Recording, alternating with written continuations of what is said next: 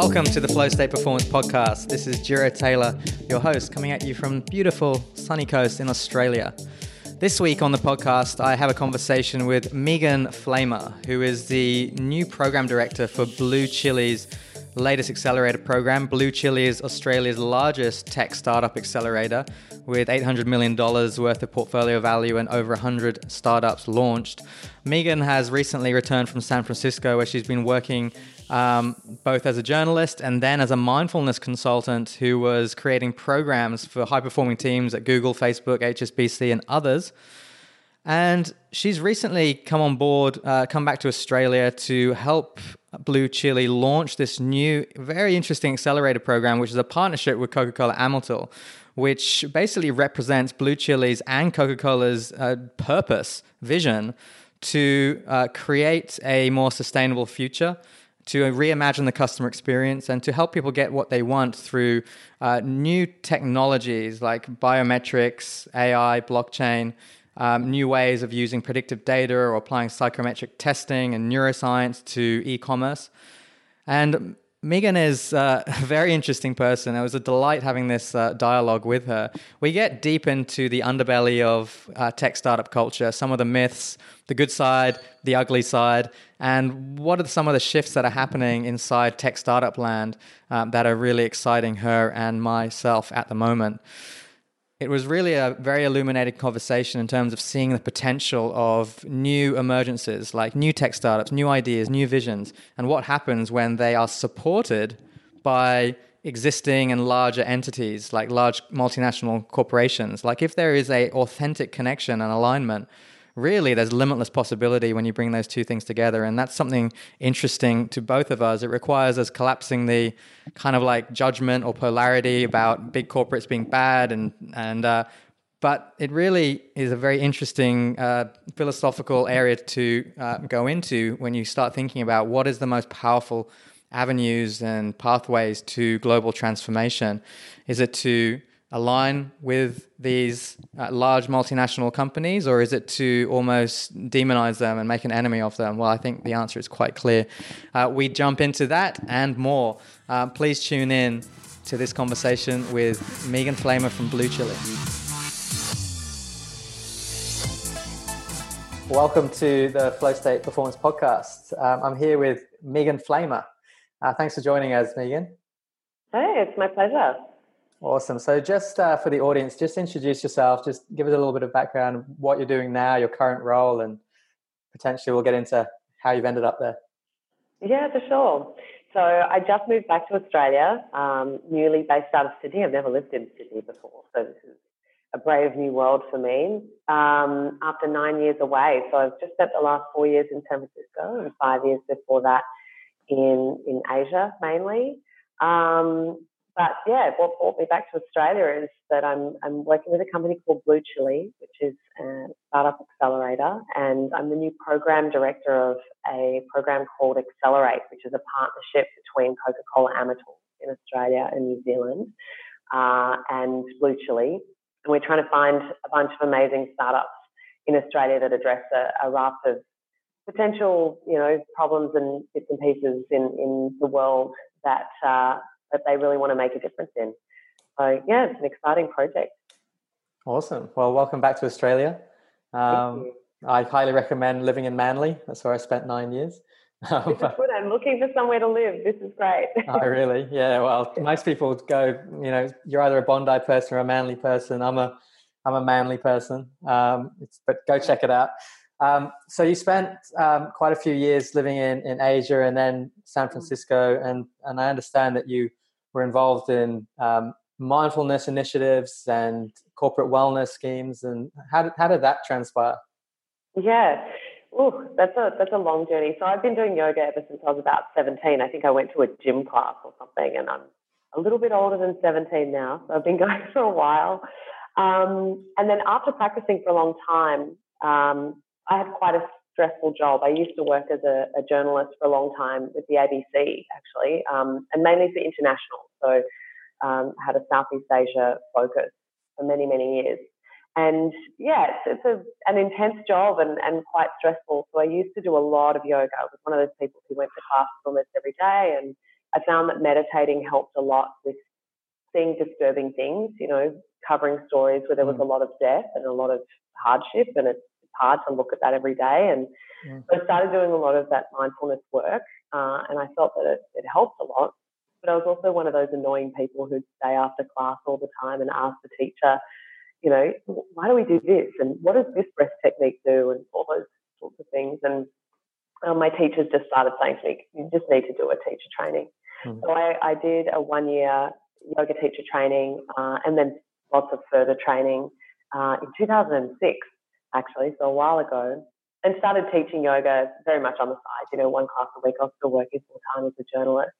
But I also started teaching groups. I taught at the ABC. I actually taught a bunch of classes for the Australian Ballet, for some AFL football teams and a rugby team.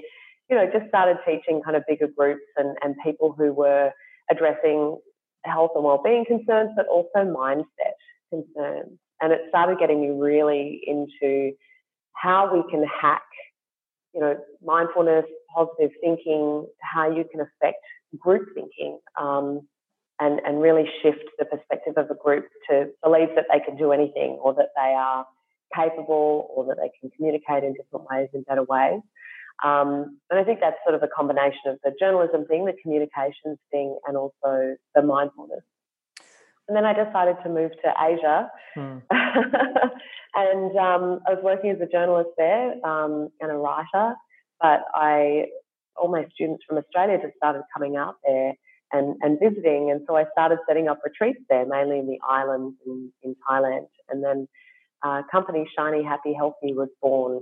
And I spent about 5 years traveling all around the world teaching teacher trainings and yoga retreats and corporate trainings. And the corporate side just started taking over a lot more. So people would invite me to come to their office in Singapore and run a creative workshop for a weekend, or, for a session, or as part of a conference, talking about health and wellbeing, how to incorporate and integrate those practices into everyday and also into corporate environments, which was really great, because I think sometime in the last decade, people started getting more and more concerned about it. They could see their staff getting burned out or struggling, or, we talk more about bringing our whole self to work. And so these practices and yoga and mindfulness just in general, and mindful communication, good conflict resolution, they just became a bigger part of corporate life, I think, for a lot of companies. And I was someone who could come in and help them achieve those goals. And that's kind of how I ended up in San Francisco, because I was consulting on a mindfulness program, a team building app, just on how to create better connection and better communication, to slow down and listen better as well. Wow. Okay. So super interesting. That was 10 years sort of squashed into. Yeah, I'm sure. And then you worked in San Francisco. And you ended up. So just connect the dots between working for this company where they're creating this mindfulness app, and where you are right now with BlueChilli, leading their newest accelerator program. Yeah, for sure. Okay, so 4 years ago, I first moved to San Francisco. I consulted on this app and then decided, you know what, I think I'm going to stay in San Francisco. And it was the first time, I'd worked in digital media for a long time. So, an early adopter of Twitter and all that sort of stuff, I was very much an enthusiastic tech person, with editing and whatever that you do as a journalist. But I never really worked in tech that much. And I didn't even realize that, the company that I'd started in Southeast Asia was kind of a startup, a bootstrapped one, but a startup. It was funny. I didn't realize that until a couple of years ago. Someone said to me, "Oh, so you've already had a startup?" And I was like, "Oh no, I had a little company that I started, but it was just me, and then I hired it." And they're like, "That's a startup." And I was like, "Oh yeah, that's true." Yes, I'm a startup fan. Yeah. But yeah, so suddenly I was entering, this hub of technology, and San Francisco is heady and fast and exciting, and there were so many amazing conversations that just started happening. And I got to work on so many amazing projects, talking to people who are at the forefront of machine learning and AI technology, and what does that mean for humanity? Like people from the Long Now Foundation, how diversity is affecting it, how mindfulness can affect all of these things. And because of my background in mindfulness, I just sort of got deeper and deeper into it. I started working more and more with companies that work with human design and human behavior, and looking at how humanity is affected by technology and vice versa, and how we could perhaps encourage more humanity, encourage better communication through the use of technology, rather than being hampered by the use of technology in how we connect.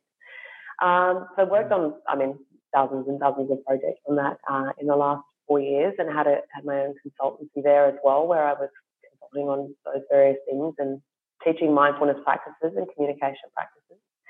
And then, as is inevitably the case, you meet a lot of really amazing, interesting people. And a lot of the Australians who were coming over to San Francisco, a friend of yours who was already living in San Francisco would say, "Oh, my friend's really into mindfulness or communication," or, used to watch you on the ABC.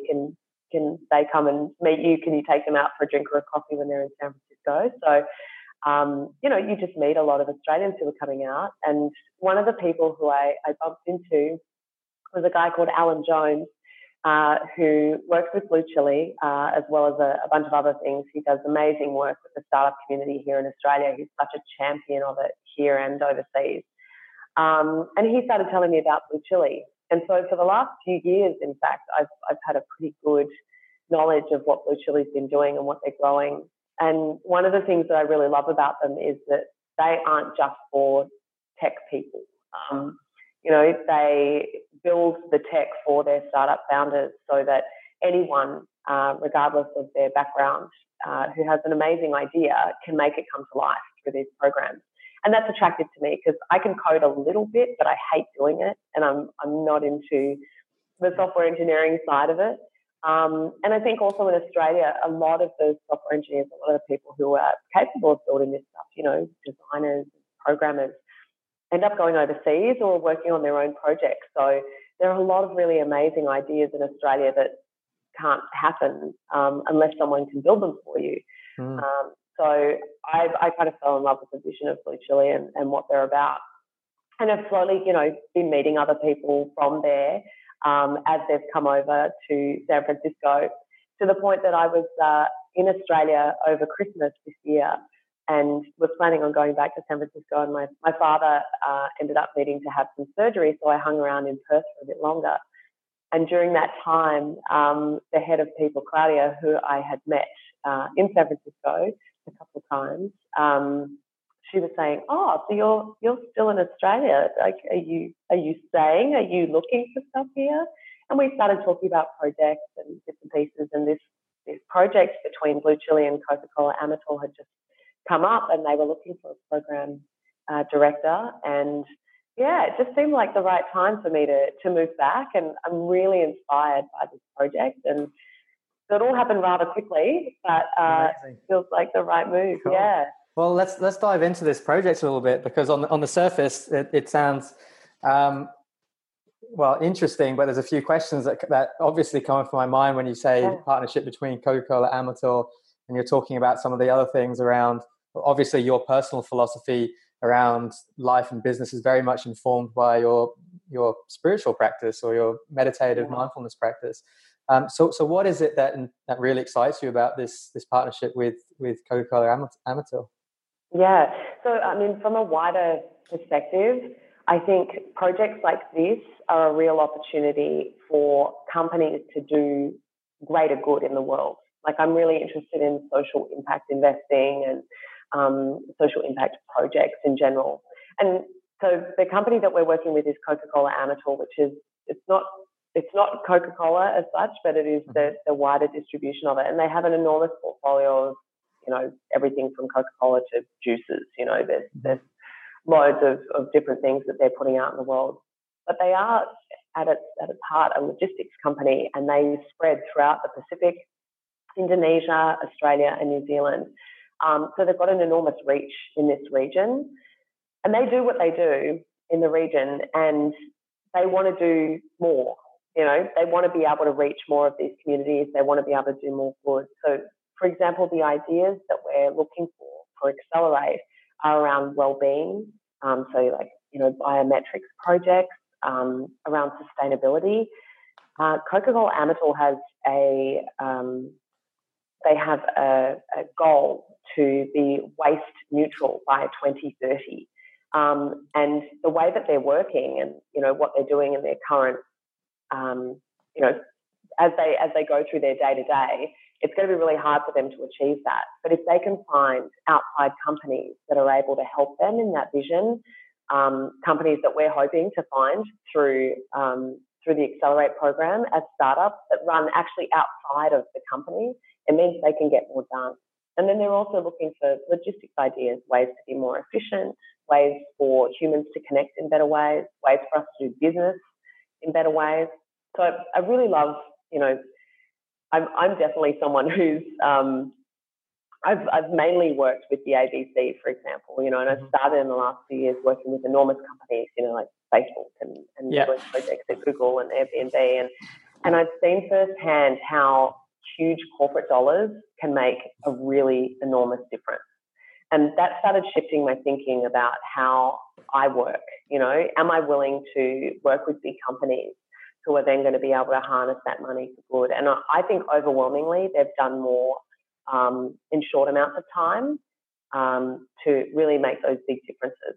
So, this project for me is really exciting because I think they're really putting their money where their mouth is. And the projects that we find and support and create, the businesses that are going to be created through this project, that's all going to happen before the end of this year. And that is so fast and so exciting. And I'm really excited to be a part of it.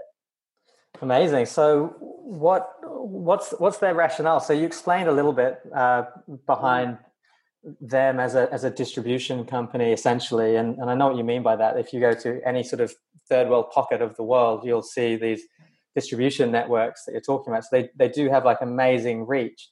And so did you get a sense that at the top of this company and at the leadership level, there are values and a sense of purpose that you felt alignment with?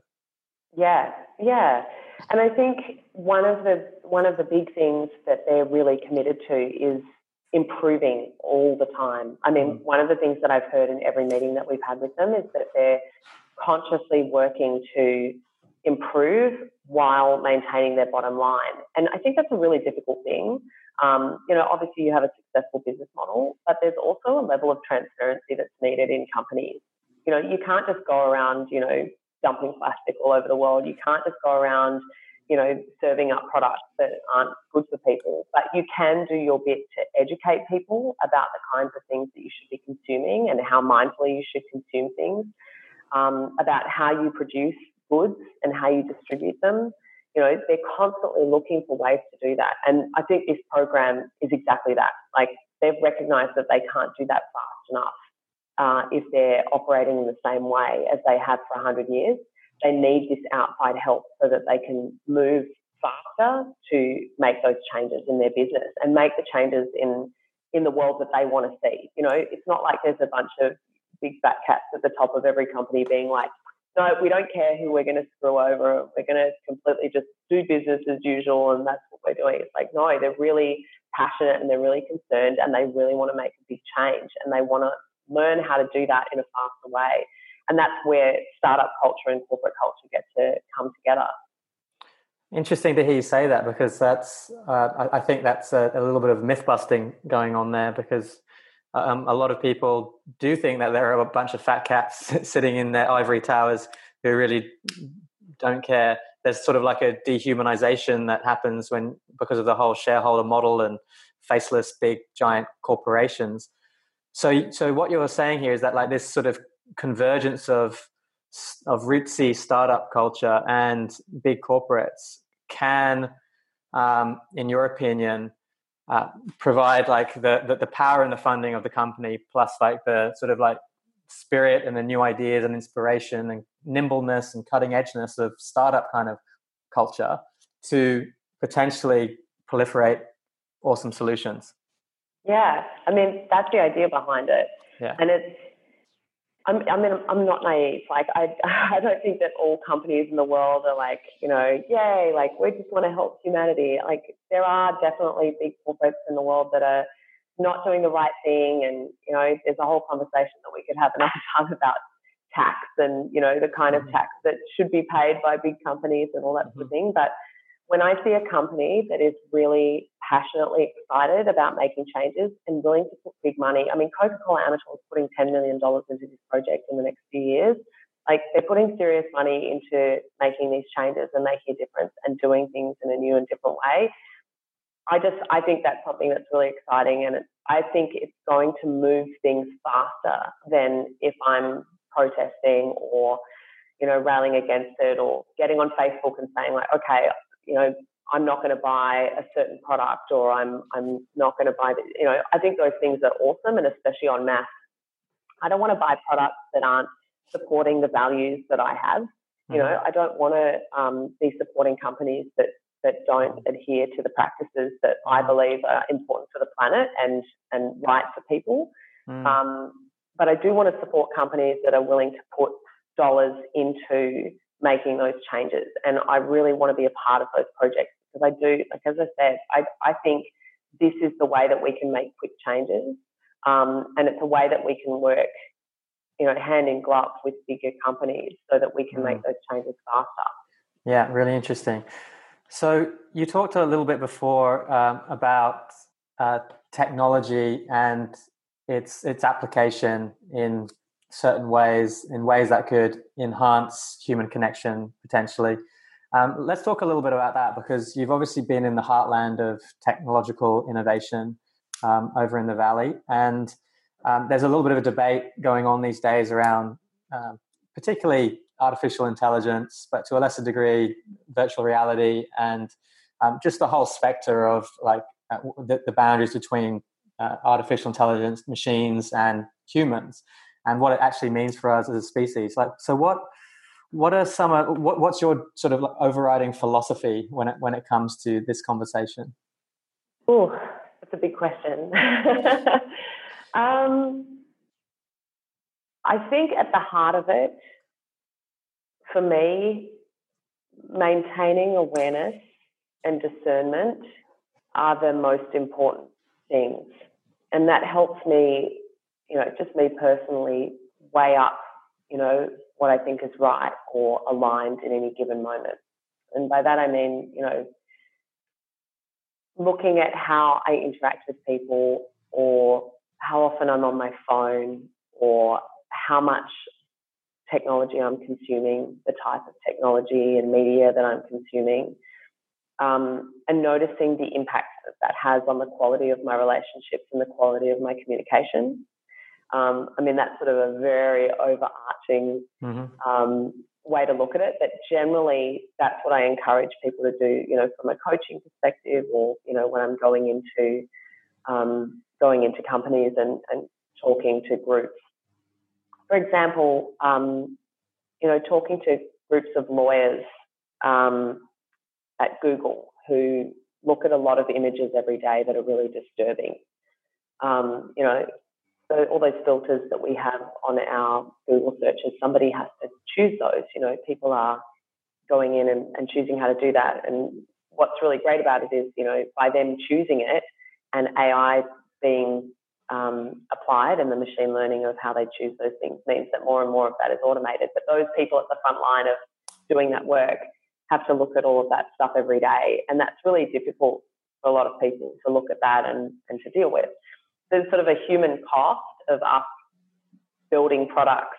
That's a very simple example of that. But, working with people who deal with that and teaching them how to decompress and talk about it and deal with looking at that kind of media and those sorts of images. So those there's sort of human costs in the building of these things, and there's human costs in the execution of it. But then ultimately, that could be a really great thing, that people don't have to be doing that every day, and then we're learning to protect, ourselves in terms of filters and how we interact with media. And then there's a whole other argument. This would sort of be a messy conversation of like, Skynet is coming and the machines are going to kill us all, and we should be really kind to any machines and any AI, and be very mindful about the kind of AI that we create, lest some machine gains its own sentience and comes and murders all of the humans.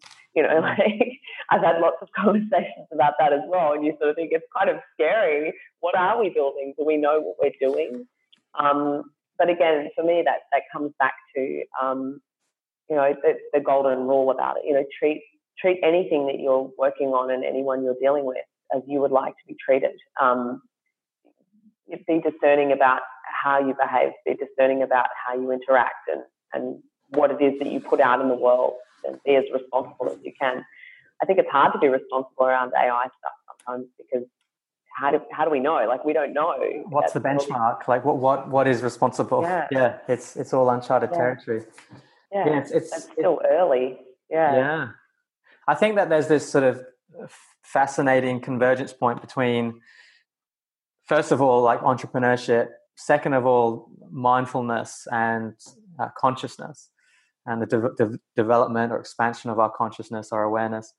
And then thirdly, this whole specter of technology and artificial intelligence. It's sort of like kind of all happening at the same time. This sort of fast-paced startup culture and like mindfulness becoming more embraced in the corporate world and the startup world.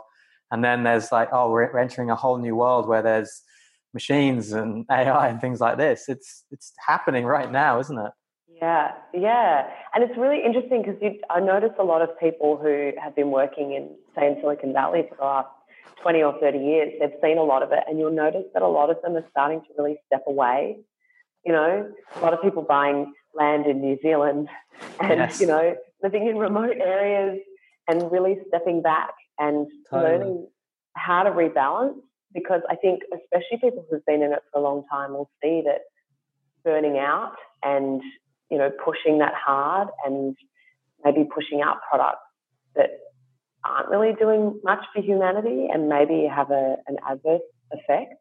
Those people are really recognizing that it is important to be mindful and responsible with what we create and what we put into the world. And I also think Australia has a big opportunity. This is one of the things I'm really excited about with Australia, because I think Australians often look at, America and, Silicon Valley and New York and San Francisco, and it's fast and it's exciting, but there's also a big human cost. I was constantly being approached to coach people who are burnt out, feeling disconnected. Depression is a massive problem. Suicide rates in that part of the world as well. It's very sad, and it's such an indicator of, this isn't work for people and this isn't healthy. And I look at Australia and I think, okay, startup-wise and technology-wise, we're still growing and we're still learning, but we have such an opportunity to build it mindfully, to build it beautifully, and to address these mistakes before they might happen. We are still working out how to build it. We don't have to do it the same way as it's being done in Silicon Valley. We can build this in a different way. We can incorporate work-life balance. It doesn't have to be this breakneck speed. We can build something that is lasting and mindful and beneficial to humanity, and done in a way that helps people and connects people and enhances humanity rather than at the cost of it. Well, let's talk about that. That's a fascinating theme, because you just talked a little bit about the underbelly of tech startup land, really. It's like for every billion-dollar company, there's like, I don't know how many companies that fail. And of course, there's a lot of stress and pain involved, and burnout, chronic stress, and as you mentioned, suicide. These are real things, because we're dealing with highly leveraged situations, like a lot of money on the line, and also a lot of lives on the line, because every single person that you employ has family to look after, and then you're dealing with young people who are potentially intellectually very intelligent, potentially gifted, potentially great engineers, potentially great in other areas, but it doesn't mean that they've developed emotional intelligence or the sort of life skills that can help someone really navigate through this kind of complexity and pressure. And it really is something that I'd love to talk to you about this right now, because the one of the reasons why I was drawn to Sydney, and maybe you're feeling this right now, is because people do have a life outside of work in Sydney. Yeah. They do crack open a beer and chill out and not think about work on the weekends. There is this, it's surrounded by beautiful beaches and ocean, and there definitely is this culture of like living a good life, right? Is that something you felt? Yeah, absolutely. That's a big part of me wanting to move back to Australia. I mean, I grew up in Perth, and Perth always, for me, as a teenager especially, just felt like it was on half speed. I was one of those kids that was like, oh my God, what am I going to do? Where am I going to go? Like, I want to travel everywhere. And Perth always seemed like this, just like, why is everyone so slow here? This is driving me crazy. And it was isolated. And, and now I go back to Perth and I think, oh, what bliss. This is amazing. It's slow and delicious, and people talk to each other and say hi, and there's beaches everywhere, and it's beautiful weather. And coming from San Francisco back to Sydney is such a similar feeling. It's not even that it's slower here. It's just that people really, I would say, they kind of know the value of balance. And they know the value of community. And it's not something that we have to artificially create here. Like, you notice that a lot of apps in San Francisco are around building community. It's really funny, huh? Like, let's build an app for building community. It's like, no, like, go to the beach. That's where you get, like, go to the beach. Yeah, like, go to the same cafe every day. And when you're at the cafe, take your earphones out and say hello to your barista and talk about, like, what they're doing today and, like, learn about that. Like, that's what community building is. Totally. It's sort of funny to think that, you have to have an app to build a community. And look, technology can be amazing. I mean, because San Francisco is so transient, apps like Nextdoor, for example, were hugely valuable for me to, like, find furniture and connect with people in my neighborhood. They were great because, a lot of people from San Francisco are coming from all over. And Sydney is the same, it seems like. I mean, I've been here literally 3 weeks, so I can't purport to be a Sydney expert, but you're bang on. And there's a lot of migrants coming from Europe. There's a lot of Pommies basically coming to Sydney, and they're they've worked through English winters and haven't seen daylight for months and months, and they come to Australia and they're like, oh wow, I can actually live a balanced life. How amazing is this? Exactly. Totally. And it's healthy, it's really nice and really healthy. And I've noticed going out to dinner here, for example, no one's really on their phone. It's so nice. And people will say, oh, sorry, I just have to check, I just need to check this text. They'll apologize. They're actually still mindful about how they're interacting with their technology, and that the person in front of them is still the most important thing. I found by and large that wasn't really the case in San Francisco. Really? Oh, they've tipped over that threshold into, oh, wow. It's very socially acceptable to be at dinner with people and pull your phone out and just be on it. Or, while you're mid-conversation, like, I'll just check that on my phone. And then as soon as someone pulls their phone out, everybody else will. And it's an addiction. It's happened. Like, I noticed that a lot. Wow. Super interesting. But there's something that I don't think it matters whether you're in Singapore or San Francisco or Sydney. Let's talk about the infrastructure, the startup ecosystem. I'm super interested in your views around that, because we spoke a little bit about the kind of like leveraged pressure of being a young person with a great idea, and then potentially the idea gets traction and potentially you raise funding, and then all of a sudden you're in this sort of like heightened environment, and there's expectations and there's return on investment that people around you need and want. What are your sort of thoughts around the culture of startup land in relation to and where sort of like awareness of self-care practices is? Because my observation is that it's like Maslow's hierarchy of needs. The bottom level is just pure survival, right? Yeah. And when you're thinking about surviving, you're not thinking about thriving. You're just thinking about surviving. And so I've noticed that, particularly with clients of mine of flow state, there has to be a certain level of safety, of psychological safety that's reached before often people are like, okay, now I'll get a coach. Now I'll think about mindfulness and company culture. Yeah. You see what I mean? Yeah. Absolutely. I've dealt with a lot of clients in San Francisco where, you know, and I don't want to say kids, but I'll often call them kids, like some 24-year-old has been hacking away, building a product in their parents' basement in Ohio for the past how many years, like since they were a teenager. Mm-hmm. And these are people who are amazing. I mean, they're brilliant. Mm-hmm. And they're building these awesome products. And then all of a sudden the product starts to get some traction. Mm-hmm. And they move to San Francisco or Austin or Provo or New York. You know, they move somewhere where there's more of an ecosystem. And all of a sudden they get a huge amount of funding and they're expected to hire a bunch of people. And then they're suddenly the CEO of a company where they're dealing with like 50 people. And that can happen overnight. I mean, this can be in like a week or two. And suddenly they've got this company. And this is someone who has been dealing purely with algorithms and a computer in a basement for years. And that's where they're comfortable. That's what they're great at. But they're not great at communicating. They don't understand company culture. They don't understand how to manage or deal with other people. And I think that's a bit of a failing, first of all, that, you know, just because you built the product that you should necessarily be a CEO of a company. That's one of them. And that's one of the big questions that I often ask people. I'll be like, do you want to be a CEO? Do you want to be helping the engineers? Like, what do you want to be doing? Like, how is your day going to be spent? So I think those are good questions for people to ask if they're building companies and incorporating them and setting them up. But I think, and this comes back to the meditation as a building block, honestly, it's hard to ask yourself those questions if you can't slow down and pay enough attention to the reactions that are happening in your body. So, for example, often doing like a very simple breath exercise with someone who would come in, who is quite obviously to me suffering from extreme anxiety and is feeling upset and overwhelmed.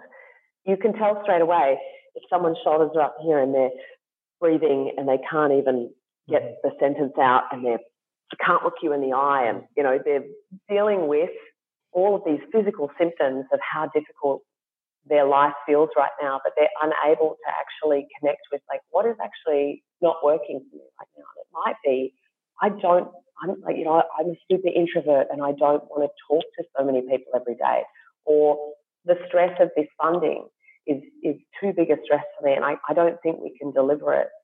Everything is negotiable. And sometimes it doesn't feel that way. You know, sometimes we feel like, oh my God, I'm going to lose this $2 million in this next round, and then the company is dead in the water and we have to iterate in the next 7 days, otherwise this.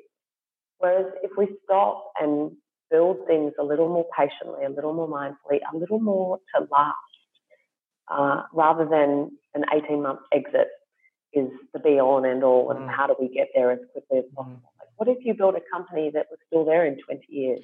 Would that be such a bad thing? This is like the one thing, just to use the parlance of the valley, but this is one thing I want to disrupt, is this whole culture of scaling and exiting. It's like, for what?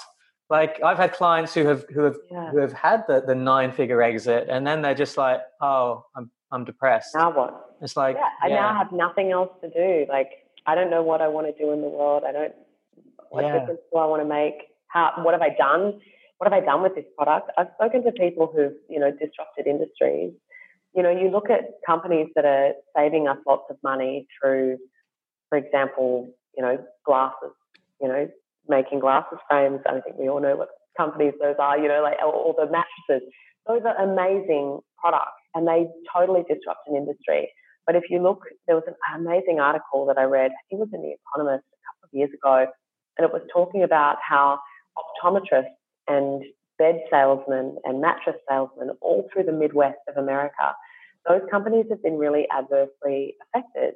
So all the mum and pop stores all through that part of America are closing down because you can buy whatever you need online and you can just send it back or ship it, but the shipping costs of it are a detriment to the environment.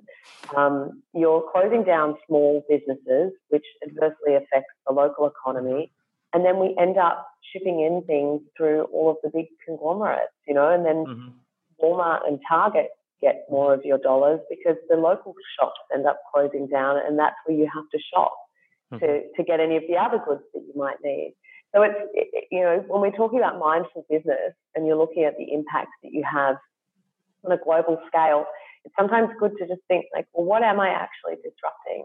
And sometimes we just don't know. Like people are just thinking, yeah, cool, I want to be able to buy a cheaper mattress or cheaper glasses. Like I do. I want to buy cheaper goods. That's great. But who am I putting out of a job?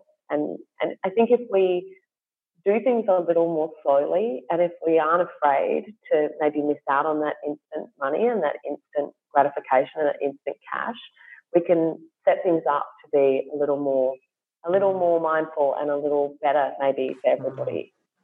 Interesting.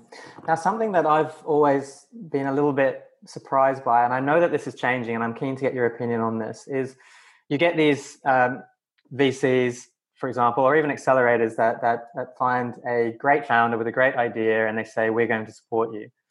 And then from what I can see, there's a little bit of like okay, we'll support you with strategy, we'll support you, we'll introduce you to the right people, we'll help you with your ops. Mm-hmm. But there seems to be a little bit of a gap when it comes to, okay, we're going to help you with your mindset. We're going to help you with your nutrition. We're going to help you with your mental well-being. And because they've just invested, they've just put their money into a young person usually. And surely the biggest risk, but also on the downside and the biggest potential on the upside, surely the biggest lever is the performance of the founder. Yeah, I think I've seen both happen. I've seen some amazing investors invest, but also insist that the founder or the management and leadership team do certain either leadership courses or invest in a coach, or they'll even pay for a coach, which is awesome. And you can see the difference. You can see the difference in their well-being. You can see the difference in the kinds of boundaries that they're able to set and in how they can accept how their staff try to set boundaries with them. Is it okay if someone says no to you? How do you deal with someone saying no to you from either a sales perspective or your staff members being like, hey, we're burnt out. We need a weekend, and that needs to be okay. So yeah, learning how to do that, how to resolve conflict, all of those things. But yeah, I agree that it's vastly underserved, and it usually only comes about after burnout. So a company will have a big burnout, they'll have an exit, someone falls over, they've got $17 million or $50 million, from an exit, and then they're like, I'm not going to be able to work for the next year. I'm going to go home to Cincinnati and sleep for 6 months and then regroup. I mean, you shouldn't need to regroup from your own life. That's interesting, right? It's like, why am I regrouping from my own life? Why am I needing to do that? And I think as well, it's something that Silicon Valley and San Francisco tries to hack, which is interesting because it's like, sure, you want to be mindful and you want to have good practices and you want balance. Are you going through the motions of doing that, or are you actually doing that? Are you buying products and services that simulate doing that? Or are you actually looking at yourself? Are you looking at your life? Are you looking at how you're behaving and what you're building and operating in line with your actual values?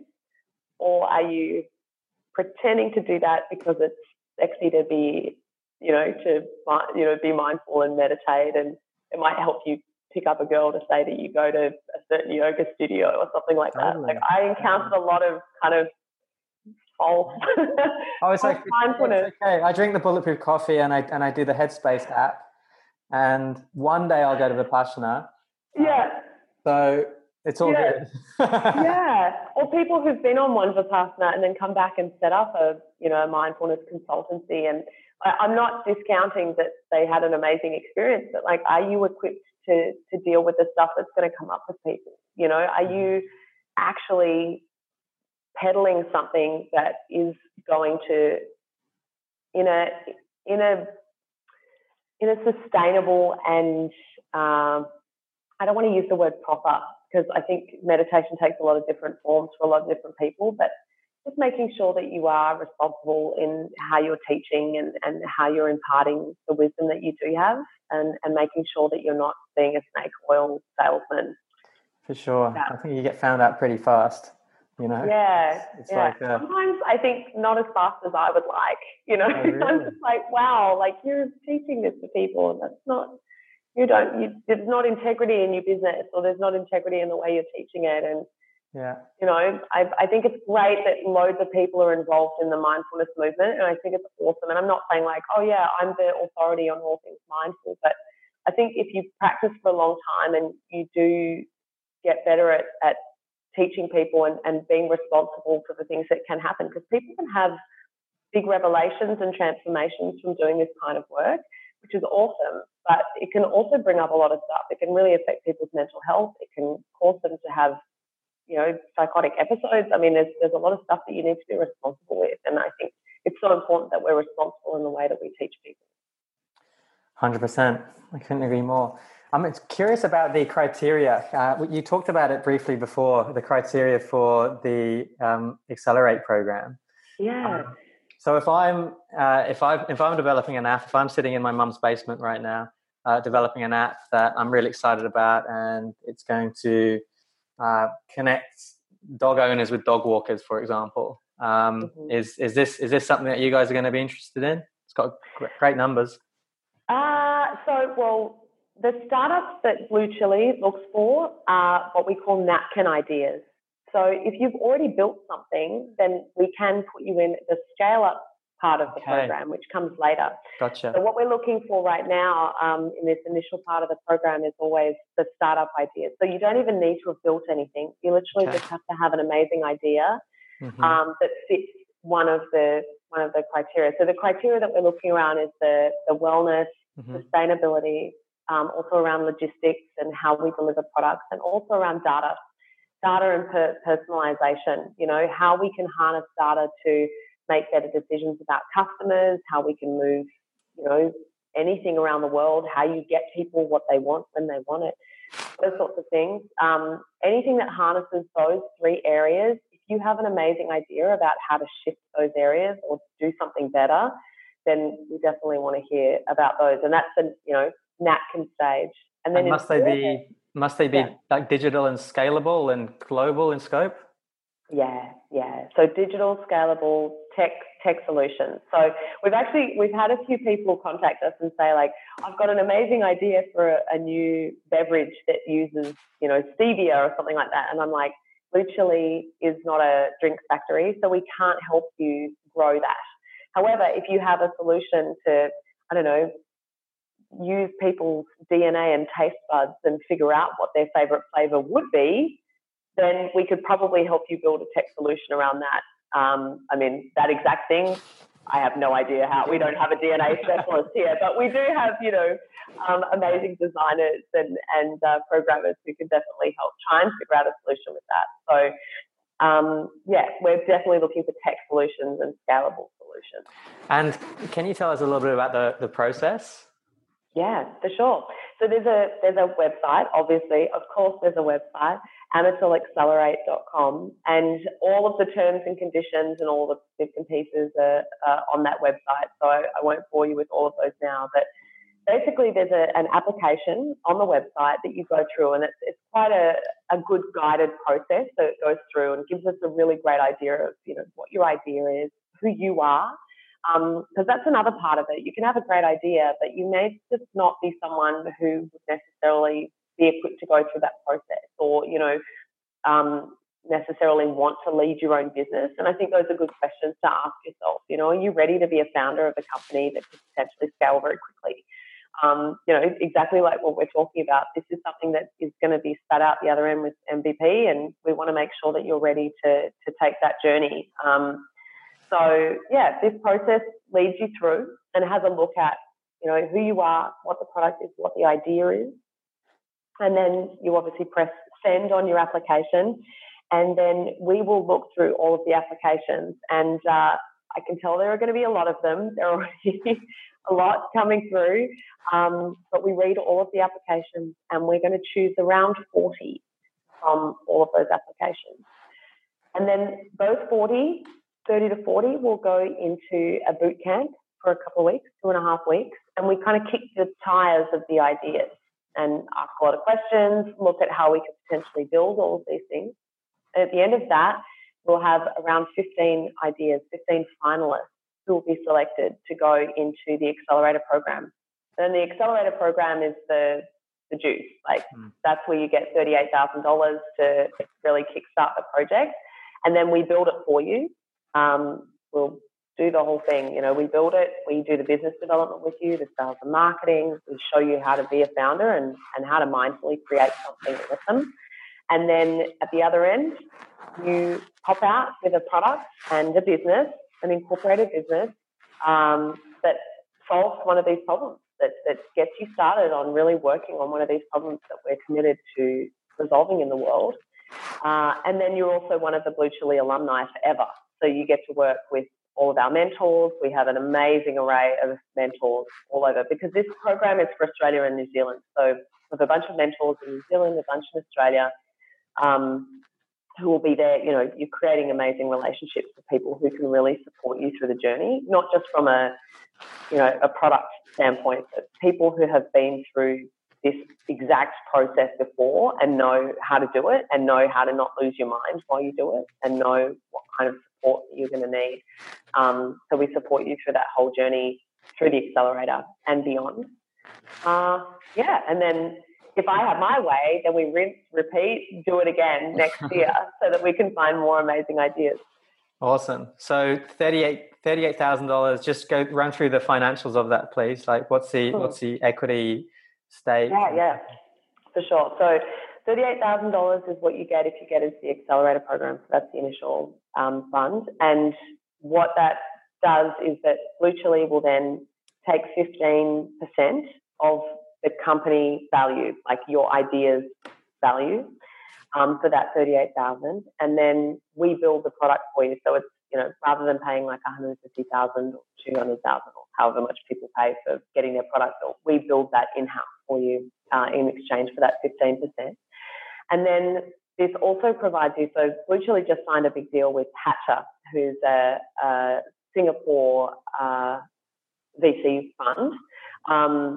And this provides you with a window for follow-on funding. So there will be up to $500,000 available in follow-on funding out of BlueChilli and Hatcher, and a further $200,000 out of Coca-Cola Amatil if they choose to invest in your idea. So it's up to $700,000 in follow-on funding, and then obviously beyond that if you find other investors, which is what we have a vested interest in helping you do, because we have 15%. 15%, of course.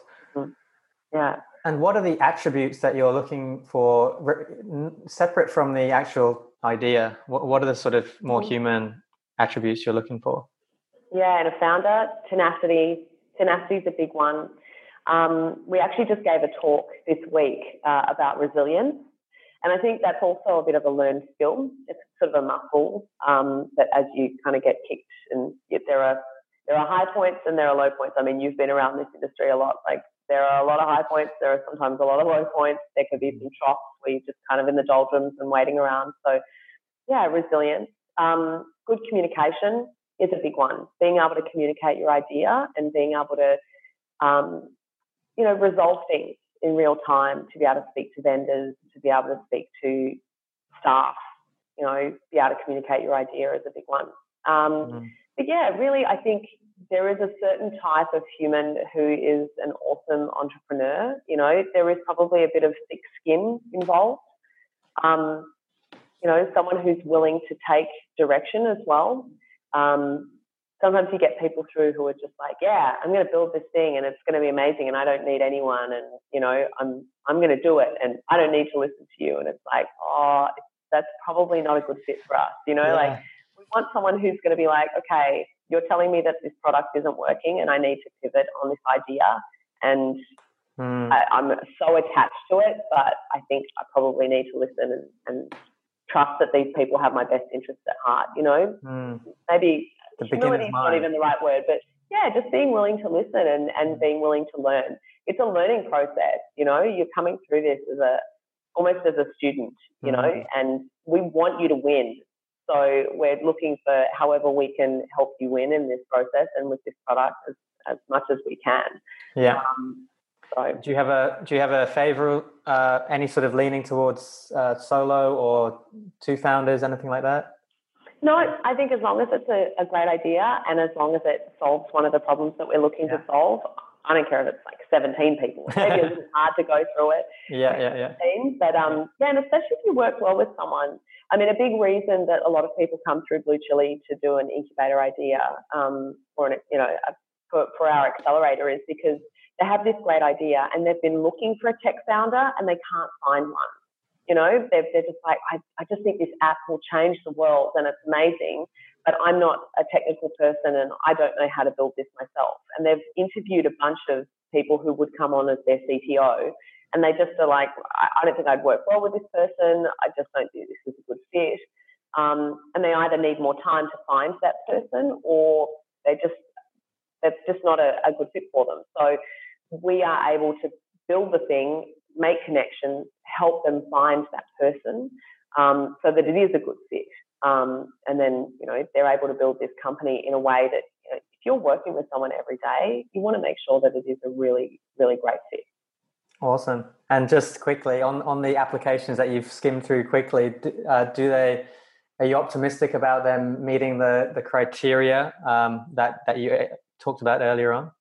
Yeah, look, I'm not going to lie, especially at this early stage, we get a few ideas through where I'm like, wow, we need to tweak the website copy because I'm worried that something the mark a little bit. They're a little bit... you always get the left field ones. It doesn't matter what your website is. Right? But I also think it's people are maybe sitting around waiting. They've got these awesome ideas and they're just thinking, great, this is an opportunity. And they maybe don't read the website or what we're really looking for and they just send off their idea.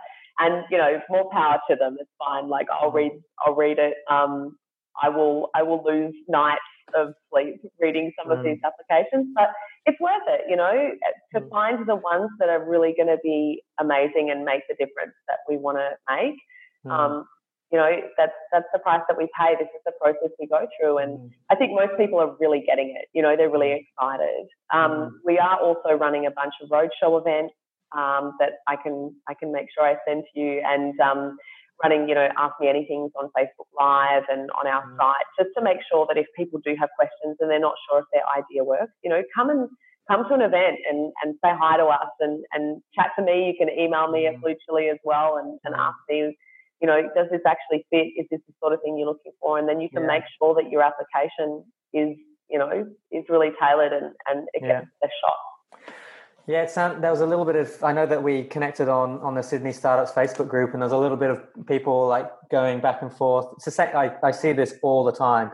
Founders saying, 15% seems like a lot for 38 grand. And, but it seems to me like I know a little bit about BlueChilli and I know a little bit about when you say we'll build your platform, that's kind of like a really big thing, Yeah. Yeah. And I think for people who are already programmers and software engineers, like I get that 15% would seem ridiculous to people who can do it themselves. Like why would you pay us, or you're not even paying us, like why would you join our program and use our programmers when you can do it yourself? Like obviously go and do it yourself. But for me, as a non-programmer person, it's an awesome opportunity. And for people who otherwise wouldn't have that tech expertise, then, I just think it's an amazing opportunity. It's so much cheaper. I was talking to somebody about she has a product that she's working on right now, and she's been shopping around and trying to find a CTO. I mean, all of those problems I described, I was thinking of this woman. She's shopping around trying to find a CTO who wants an enormous salary, and he wants, probably about a year and about 200 grand at least to build it. And if she gets into our program, she's going to get $38,000 of funding, plus the product built, plus all of the connections and the ability to put it out into the world, plus access to amazing mentors and advisors, plus access to the Coca-Cola Amatil network. I mean, if your idea is in line with that and Coca-Cola chooses you to both fund and connect with their network, I mean, it's such a no-brainer as an awesome opportunity. But yeah, we're very different. BlueChilli is really different in what we offer, intentionally so, because there are a lot of startup programs already everywhere else in the world that do it the way that most people do it. So this is a different offering, but for a very good reason, I think. And are you, as the program director, are you kind of like the liaison / coach, mentor for the people going through this? Yeah. So I'm obviously the liaison, for all of the things in this program. I'm kind of the big mama bear that shepherds everyone through the program, but also, as a coach. And that's a big part of what had me take this job. Yeah. I love coaching. I've worked as a coach and a mentor and an advisor, and as a consultant. My big thing in life is making people's dreams come true. I am 150,000% committed to making people's dreams come true, and being able to work on this program is a dream for me because it's a tangible, concrete way to give people funding and money to make that happen. So it's an exciting prospect. Beautiful. Well, I might even apply. That sounds awesome. Please do. You have amazing ideas. I'm just gonna go through my notes and find one of my ones. Do it. No, it sounds awesome. I personally, as someone who operates as a coach and consultant in the startup space, like the opportunity the promise of not being alone, and to have people at various stages of the journey, to have people around me who get the journey, to be able to be introduced to people, to be part of a network. These things are beyond value. Like, it can be a very lonely path as an entrepreneur, and just being able to shoot an email off or pick up the phone and say, I'm really struggling here, I'm stuck, and get an answer from someone who gives a shit is priceless. Yeah. And to be able to go through the journey, each of our cohorts, we noticed, so we're in the middle of She Starts 2 with BlueChilli at the moment. The City Connect group has just finished up as well. All of these people are going through this journey together. They're dealing with all of it together. And even just being able to call one of your fellow entrepreneurs and say, this founder thing is not working out for me. I'm having a bad day. At very least, I need you to come and have a glass of wine with me on Friday, so we can just commiserate about the fact that everyone has rejected my product this week. And also celebrating the big wins with each other. People in all of these cohorts are juggling children and mortgages and relationships and trying to figure out, how they make this work. And these are people's dreams, these are business ideas, but they're also that secret thing that you've always been wanting to do. Maybe you've always wanted to be your own boss or to build something or to solve a big problem like this. It's someone's dream. Like, we need to do everything that we can to nurture those and to have them take flight. And we've really seen that, putting together in a cohort, making sure that people aren't alone, that makes an enormous difference in people's well-being as they develop these. Sure does. Well, I can feel it. I know why BlueChilli hired you. I think they did an awesome win getting you on. Thank you so much for dialoguing with me on some of these themes, some of the important kind of like unseen elements of startup culture, and helping us and me and the audience sort of connect the dots between social impact and technology and entrepreneurship. I think it was really helpful to shine some awareness on some of those things. And it's great to see that one of Australia's leading accelerators cares and is doing such great things. So thank you so much for coming on the show. Oh, my pleasure. It was lovely to talk to you. Well, that was the awesome Megan Flamer from BlueChilli. What an interesting human being she is. What fantastic experience and way of explaining concepts, and her view on tech startup land and how consciousness and mindfulness are blending into these worlds.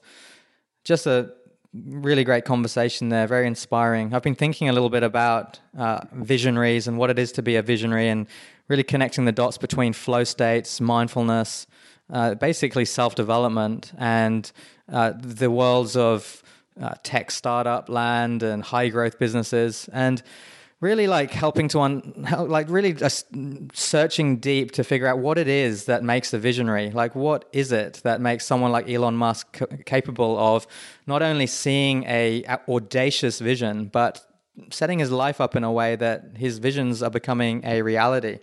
And I really came to the understanding that it's really about three factors. One of them is about the first factor. I call these the vectors of being a visionary. The first one is really having a meaningful sense of purpose. The second one is about the originality and the authenticity of the vision. Does it come through you? Is it of you? And the third vector is about whether or not you can not only see the vision, but you can feel it. It's a visceral experience, the visualization, the feelization of this vision. Dropping into flow state is such a powerful way to become a visionary or to water the roots of your potential emerging visionary capacities.